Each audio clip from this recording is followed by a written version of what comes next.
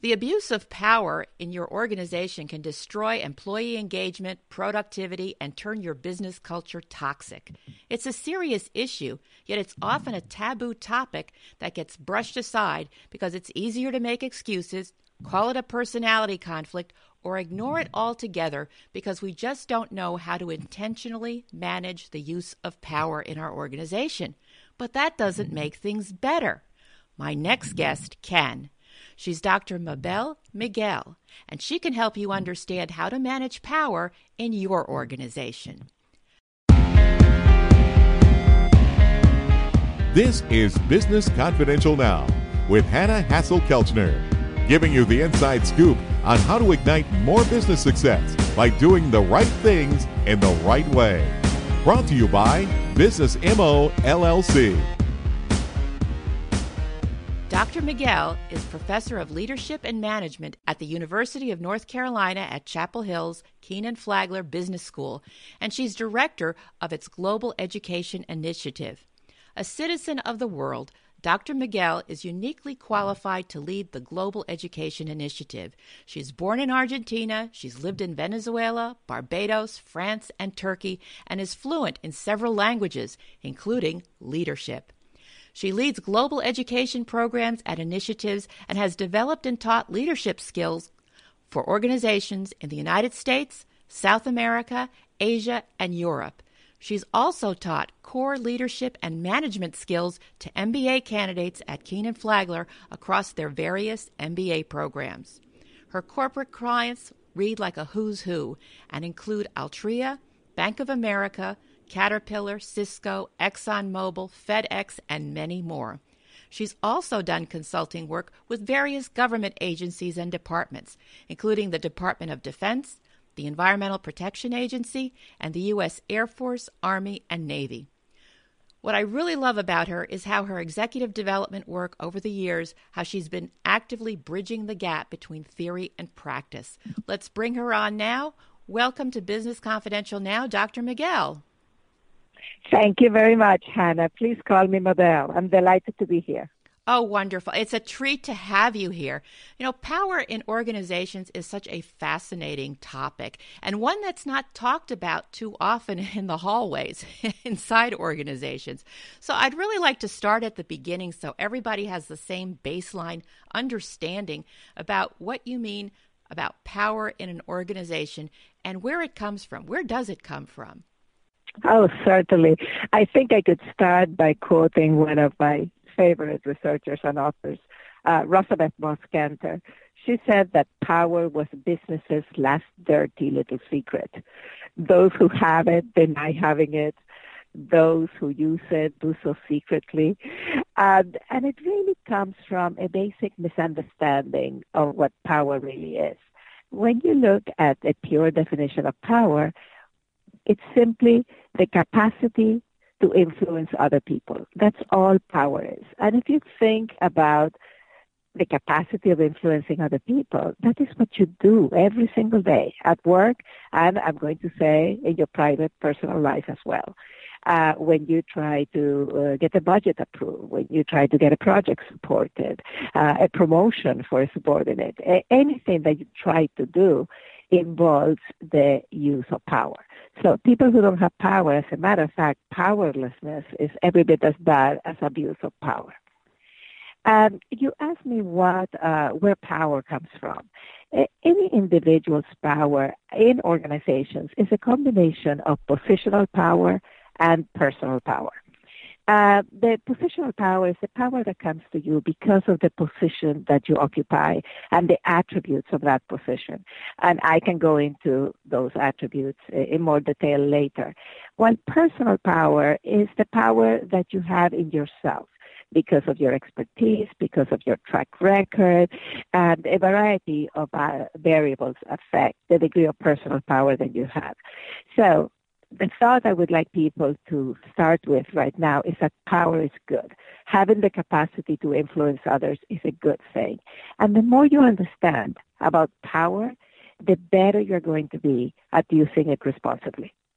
Well, that's interesting because so many people seem to just use it without thinking about responsibility.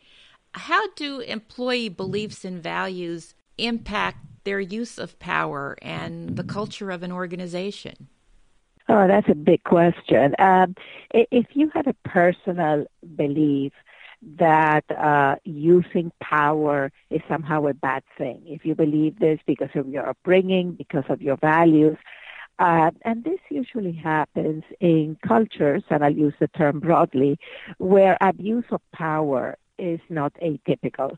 Cultures when people feel that whomever has power, whichever type of power they have, use it to basically oblige people to do what they want, as opposed to persuading, bringing them along, reasoning, a number of approaches. So if people have had bad experience, if they work in organizations with people with power abuse it, then they're likely to have a very poor impression about power. And then they shy away from using it. They say things like, oh, I don't expect to get power, or I believe politics and politicizing is bad, without really fully understanding what it would be like if you were actually working with somebody, for somebody who had no power, somebody who couldn't get you the information you need, the resources you need. Nobody wants that scenario. So one of the first things I do in class is to really explore the attitude that people have towards power, and where do these attitudes come from, and what would be the result of taking a negative attitude to an extreme. What would you be giving up on? What issues might you encounter? Let me follow up with you about the point you made about people's attitudes. When you're consulting with businesses, are there certain types of attitudes or perceptions that you see surface repeatedly that you could talk about? If I were to say there is one attitude, it tends to be that people are almost apologetic about wanting to have power and being prepared to use it, particularly when the organizations I work with are here in the U.S. And the U.S. culture is fairly egalitarian in nature. So people almost think that imposing their will on other people, or making other people do things, or ordering people around, in other words, using power over others, is somehow wrong. And I do not have the same issues when I work with organizations that come from higher power distance culture. A high power distance culture, there is a belief that power is a good thing, that the hierarchy is a good thing, that it clarifies who gives orders, who obeys them, who's responsible for what. And under those conditions, people are less apologetic about using their power because it is expected. Subordinates expect to be given an order, and they say it's my role to obey it. They do not expect high levels of participation in decision making. They do not expect they're going to be consulted about their opinion. So the attitude towards power is more accepting in nature. Now, I'm not saying that they will not react negatively to abuse of power. Of course they will, like anyone else. But there is less likely to be this apologetic attitude about using power in a high power distance culture than in a low power distance culture. Did I answer your question, Hannah? Yes, that's really fascinating about, the differences in different parts of the world about the approach to and the appropriateness of the use of power. And since, as you pointed out, in the United States, we try to be a little bit more egalitarian, and especially I would think that with the younger generation, there is even a greater desire for input and making a difference and so forth. How would you suggest that senior management address, or business owners, the impact of employee beliefs about powers? What can they do? To be quite frank, is by modeling the correct use of power, and by not imposing their will, by asking questions, by putting their foot down when they need to put their foot down. I tell people, look, when are you going? You have to make a choice. Every time you're going to use your power to influence other people, you make a choice as to what to do. In the U.S., we have a tendency to prefer to reason with people. So we appeal to their values. This is the right thing to do. This is aligned with the values of the organization. This is really the direction that we're taking with the strategy of the organization. Here are these facts. Here are these figures. So we have this tendency to rely fairly strongly on reason, which is, if you think about it, a fairly egalitarian approach to getting people to do what you want them to do, to appeal to their rationality. Another approach to dealing with power is what we call the law of reciprocity, right? So even if you have the power, how about instead of trying to reason with people, you use your network, and because you have helped somebody with something, they will help you. So one of the strongest sources of personal powers we have are personal networks, because you can do many things simply influenced by the law of reciprocity. I will help people in my network, and they will help me. The final approach to using power, or strategy to using power, is a retribution. And a retribution can be more or less subtle. A subtle kind of retribution is you could go to somebody over whom you have some power and say, hey, Susan, Joe, everyone else has agreed to this change and is implementing. So there is a bit of a negative thrust to this. It's like, do you want to be the person who's not on the train when it leaves the station, right? There is a subtext of that. Another type of retribution is really bringing out the big guns. It's actually telling somebody, well, do you like your job? Because we are going in this direction, and you better line up, or there'll be no future for you here. Now, that's a coercion. That is very strong. And so I work with senior managers in trying to understand under what situation would you want to use each of the approaches. And we all agree that coercion has to be used sparingly. I mean, fear is a very, very good motivator. It's a strong motivator, but it's a short-term motivator. It has short legs. While you're there, people are scared. They will do what you want. But the minute you're not there, it won't happen. So fear as a motivator, coercion, is more likely to get you compliance than commitment. So we always talk about what you want from your people is commitment. So use coercion sparingly. So when would you actually use your power in a coercive fashion? Well, there are situations that being a leader is not a popularity contest. So there is a violation, an ethical violation, a legal violation, a safety violation, a policy violation. This is a line that is not crossed. And then I come to you and I say, no, this is unacceptable, and I have the power to make you not do that anymore.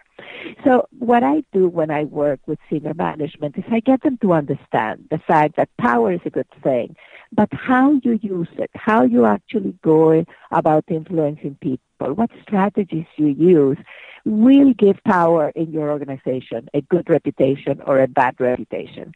And what you want to do is model the correct use of power so that people in your organization would have a more positive approach towards power.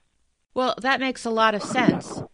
And I like the distinction that you've drawn between compliance and commitment, that compliance and coercion is to be used very sparingly. So when it comes to the use of power and the impact on employee engagement, tell me how the whole political dynamic fits in. When people talk about politics, in your view, what are they talking about, and how does that intersect with the use of power? Politics are basically the tactics that people utilize when they use their power to influence others. They're tactics. Now, some tactics are more Machiavellian, some are less Machiavellian. I think what gives politics its bad name are the more Machiavellian uses of politics. When somebody's being a little shady about it, it's not quite speaking the truth, it's using manipulation to influence people. I don't think I need to give very many examples of negative political tactics. We have plenty of them. But the thing is that if you look at the pure definition of politics, they're just tactics. And you could have political infighting that is so destructive to an organization, or you could have the two parties agree to collaborate. And it still is a positive use of politics. We just unfortunately have given politics this bad reputation by using it in what I do call more Machiavellian ways. And it is a use of power. That is the tactics you use. All right, that's fair. As far as taking the theory and putting it into practice, what steps do you recommend executives, managers, or even entrepreneurs can take to encourage the responsible use of power so that their business culture stays healthy? Well, I am going to put my answer in the frame of emotional intelligence leadership theory. Emotional intelligence leadership theory at its most basic level says that in order for you to manage other people well, you need to understand them. And in order to understand other people, you need to understand yourself, because that gives you a vocabulary or a frame to understand other people. When you put it all together, the narrative goes like this. If you want to be successful as a leader, as a manager, you first need to understand yourself, your personal style, your personality, your values, your skill sets, really have a good idea of who you are. Then you need to manage yourself. In what situations are you going to use this approach versus that approach? So we all have favorites. We all have a favorite way of influencing people, for example. We all have a favorite way of dealing with a conflict. Is it appropriate to the situation? That is where self-management comes in. Then we talk about understanding other people and managing other people. So if you use that framework of first know yourself and manage yourself before you understand other people and manage other people, then if a leader and manager wanted to use this material in their organization, wanted to create a good culture in terms of the use of power, they would start by doing a self-assessment. How much power do I have now? What is my attitude towards power? Where does my power come from? Is it all positional power? Positional power comes to you because of the position you occupy. And among the components of a positional power, you have formal authority, and that is the power you have to hire people, fire them, reward them because of the position that you occupy. You're executive director, you're a manager, for example. But that's not the only source of positional power. Some positions are more central to the organization and more relevant to its mission than others. Right? Some positions have more autonomy than other positions. All of these are components of the power of a position. If you stop and think about positional power, it's not just the title. It really has to do with access to information, with working on priority items for the organization, all of those, of being irreplaceable for the organization, what you call A positions, right, in organizations. Then you look at your personal power as a manager, as a leader, and you say, okay, how about personal power? How much personal power do I have? And here the components are your expertise, your track record, your legitimacy. Are your values and your behaviors aligned with the values of the organization? Your interpersonal relationships. Do people like you? Do they enjoy being with you? Your personal networks. All of that is part of your personal power. And we know that personal power is actually stronger than positional power. If you put somebody in a position that has a lot of power who does not have personal power, the position tends to lose power over time. If you put somebody that has a lot of personal power in a position that doesn't have a lot of power, the position tends to gain power over time just because of the presence of that person. So the very first thing that the leader and manager should do, whether they're an entrepreneur, whether they're in a corporate setting, is to do what I call a power audit.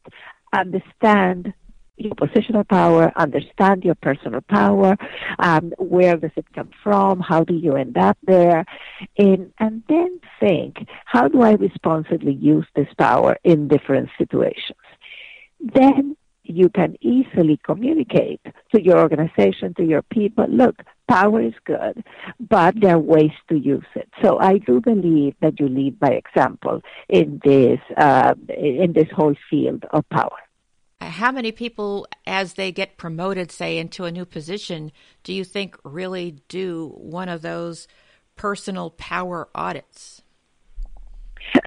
I can tell you that I work with some very, very senior people, and almost invariably, they have never heard of this.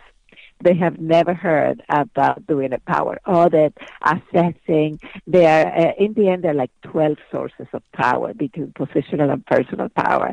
And they're stunned. They say, why didn't I know this earlier in my career? The thing is, if you had enough experience, and you have personal and positional power, when you look at the items, you say, oh, wow, I do have this power, and I have used it, and I have even used it wisely.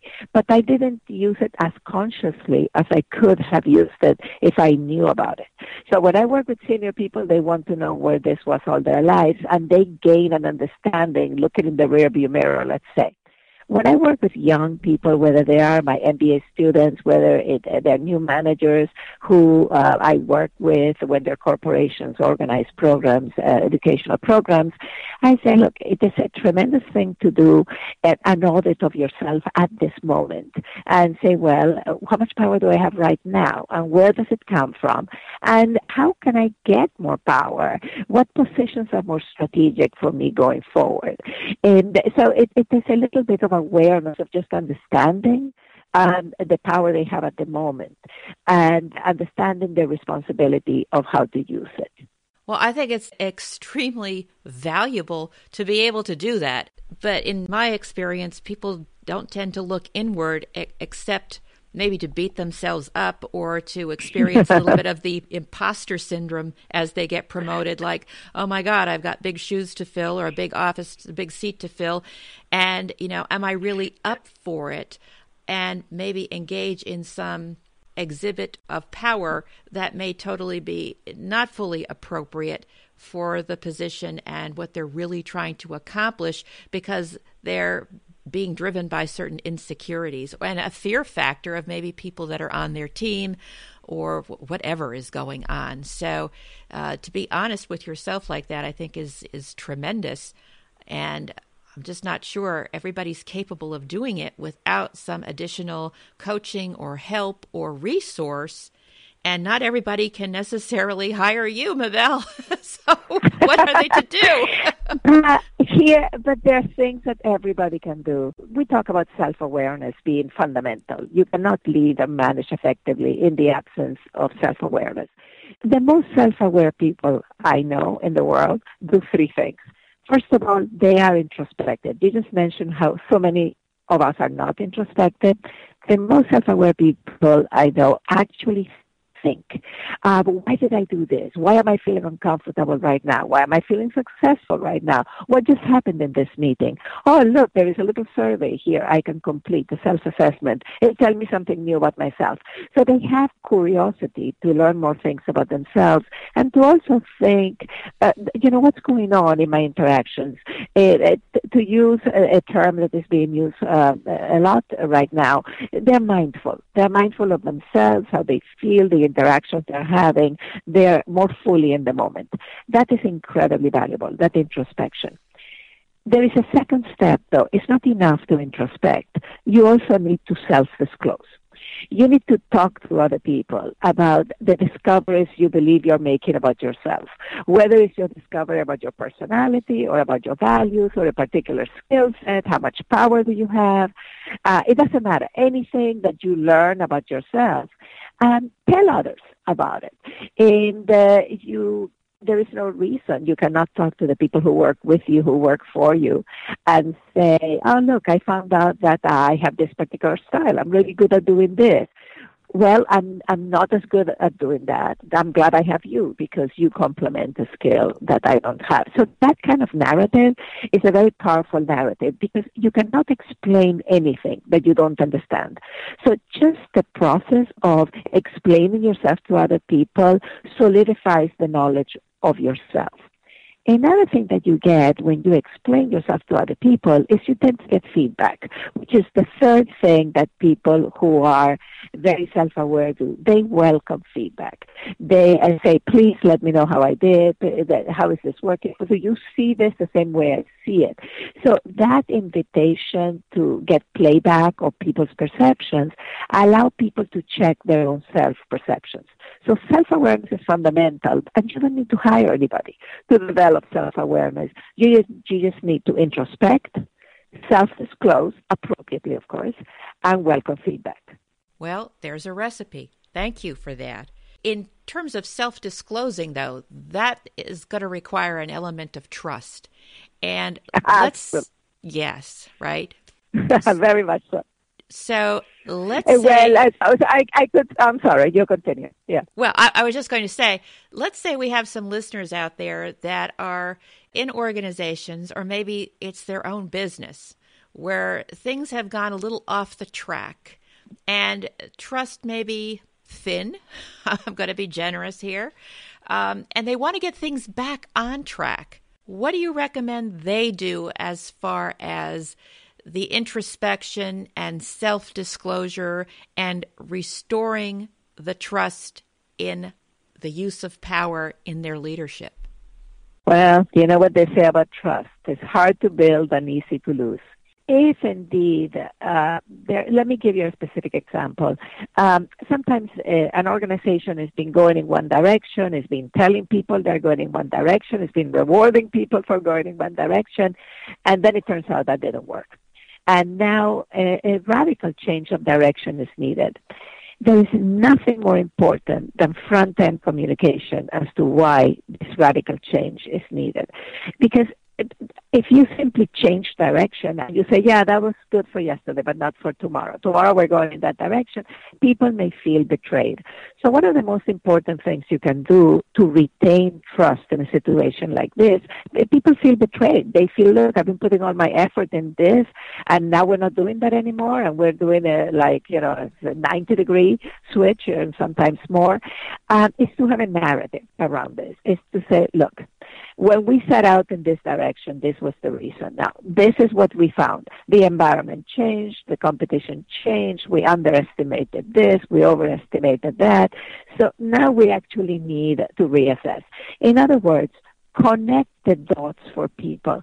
The more you build people's business acumen, the more you explain to them, look, I am not just going in different directions without rhyme or reason. There's a reason for us having to now pack over here, to use a sailing term, and let me connect the dots for you. Let me explain this, and be as truthful as you can. I know that sometimes, depending what you're doing, you are bound by some secrecy agreements and even laws. But be as truthful as you can about changes of directions, why something didn't work. Never are people more interested in what you're telling them than doing a major change initiative. Never is your power and your ability to influence others more important than them.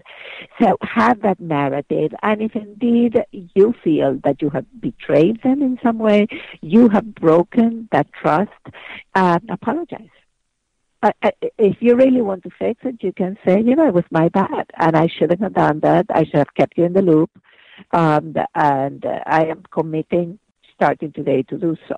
Okay, good advice. What advice do you have for those managers or leaders, and I'll put that in quote, who have this philosophy or attitude that they never want to see other people see them sweat? They just don't want to admit a vulnerability, that they don't know something, can't do something. They're just like these towers of steel. Yeah, that is such an excellent question, Hannah. One of the primary attitudes of leadership, so whenever we look for, what are some characteristics of people who end up in leadership positions? What are some characteristics of people who end up accumulating power? One of them is self-confidence. And if you think about it, Peter Drucker used to say that the only definition of a leader is someone who has followers. Who's going to follow you if it doesn't look like you know where you're going? Right? So the idea of self-confidence is a fairly well-established idea in the field of leadership, as well as an attribute of people who end up having power, is that they are self-confident. However, we all know that one of the most dangerous things we can have is an overconfident leader, somebody who suffers from overconfidence bias. They really think they walk on water. They can't imagine they're going to make a mistake. So they actually make decisions that are very, very risky because they have this feeling of infallibility or that they have all the information they need. And so the idea of let them not see me sweat, I actually have told people, look, as a leader, you should not be overconfident. You should, you should really think very carefully about the things you do. But agonize in private, because if you're wringing your hands and if you're saying, oh, I don't know what direction we're going, I don't know what to do, if you do that, people are going to lose confidence in you. So that is one category. Another category is strategic self-disclosure. Another thing is to say that, I know what I'm good at and I know what I am less good at. None of us are good at everything. That's why teams are better than individuals. That is why the best leaders surround themselves by really good people that can supplement them, right? So having a narrative that acknowledges, look, this is what I bring to the table, and I can appreciate that you bring something different to the table and that together we're stronger. I don't see that as a sign of weakness. I see that as a sign of wisdom, that some leaders are very, very creative. Others are more operational minded. They can see, their path to clean execution. So in different situations, you're going to need different things. Knowing what you bring to the table, having a narrative around it, knowing how to surround yourself with people who bring something different, acknowledging them and recognizing them is not weakness, it's wisdom. Very good. Lots of great tidbits, lots of advice, and plans for action. I'm just wondering, how would this all translate to a startup situation? Because in those types of cases, we have one person or maybe a very small group of people trying to do a lot of different things. How would you advise a startup for what steps they should be taking to, as they grow, to be building a healthy culture and intentionally managing power wisely? I think a startup has a magical, wonderful opportunity they're a startup. They can create the culture they want to create. Culture usually comes from the top of an organization. It cascades down. The founder of our organization, the senior leadership of a young organization sets the culture of the organization. So awareness on the part of that, even young leadership, of around power, around their skill sets, all the things we've talked about, is absolutely essential to really understand and know what is their philosophy. When they look a little bit into the future, what kind of organization would they like to have around them? Do they see a command and control hierarchical organization? Do they see a more egalitarian organization? Do they see an organization where people really love to work because they're listened to and they can every day bring their best to the table and they will be acknowledged and recognized for it? So when you're creating a culture, just look into the future and think, what kind of company would I like to have created? What would I like people to say about my company 5 years from now? And that would guide your behaviors right now. If I want that narrative 5 years from now, what should I be doing today to create a culture where that narrative is actually going to be possible down the road?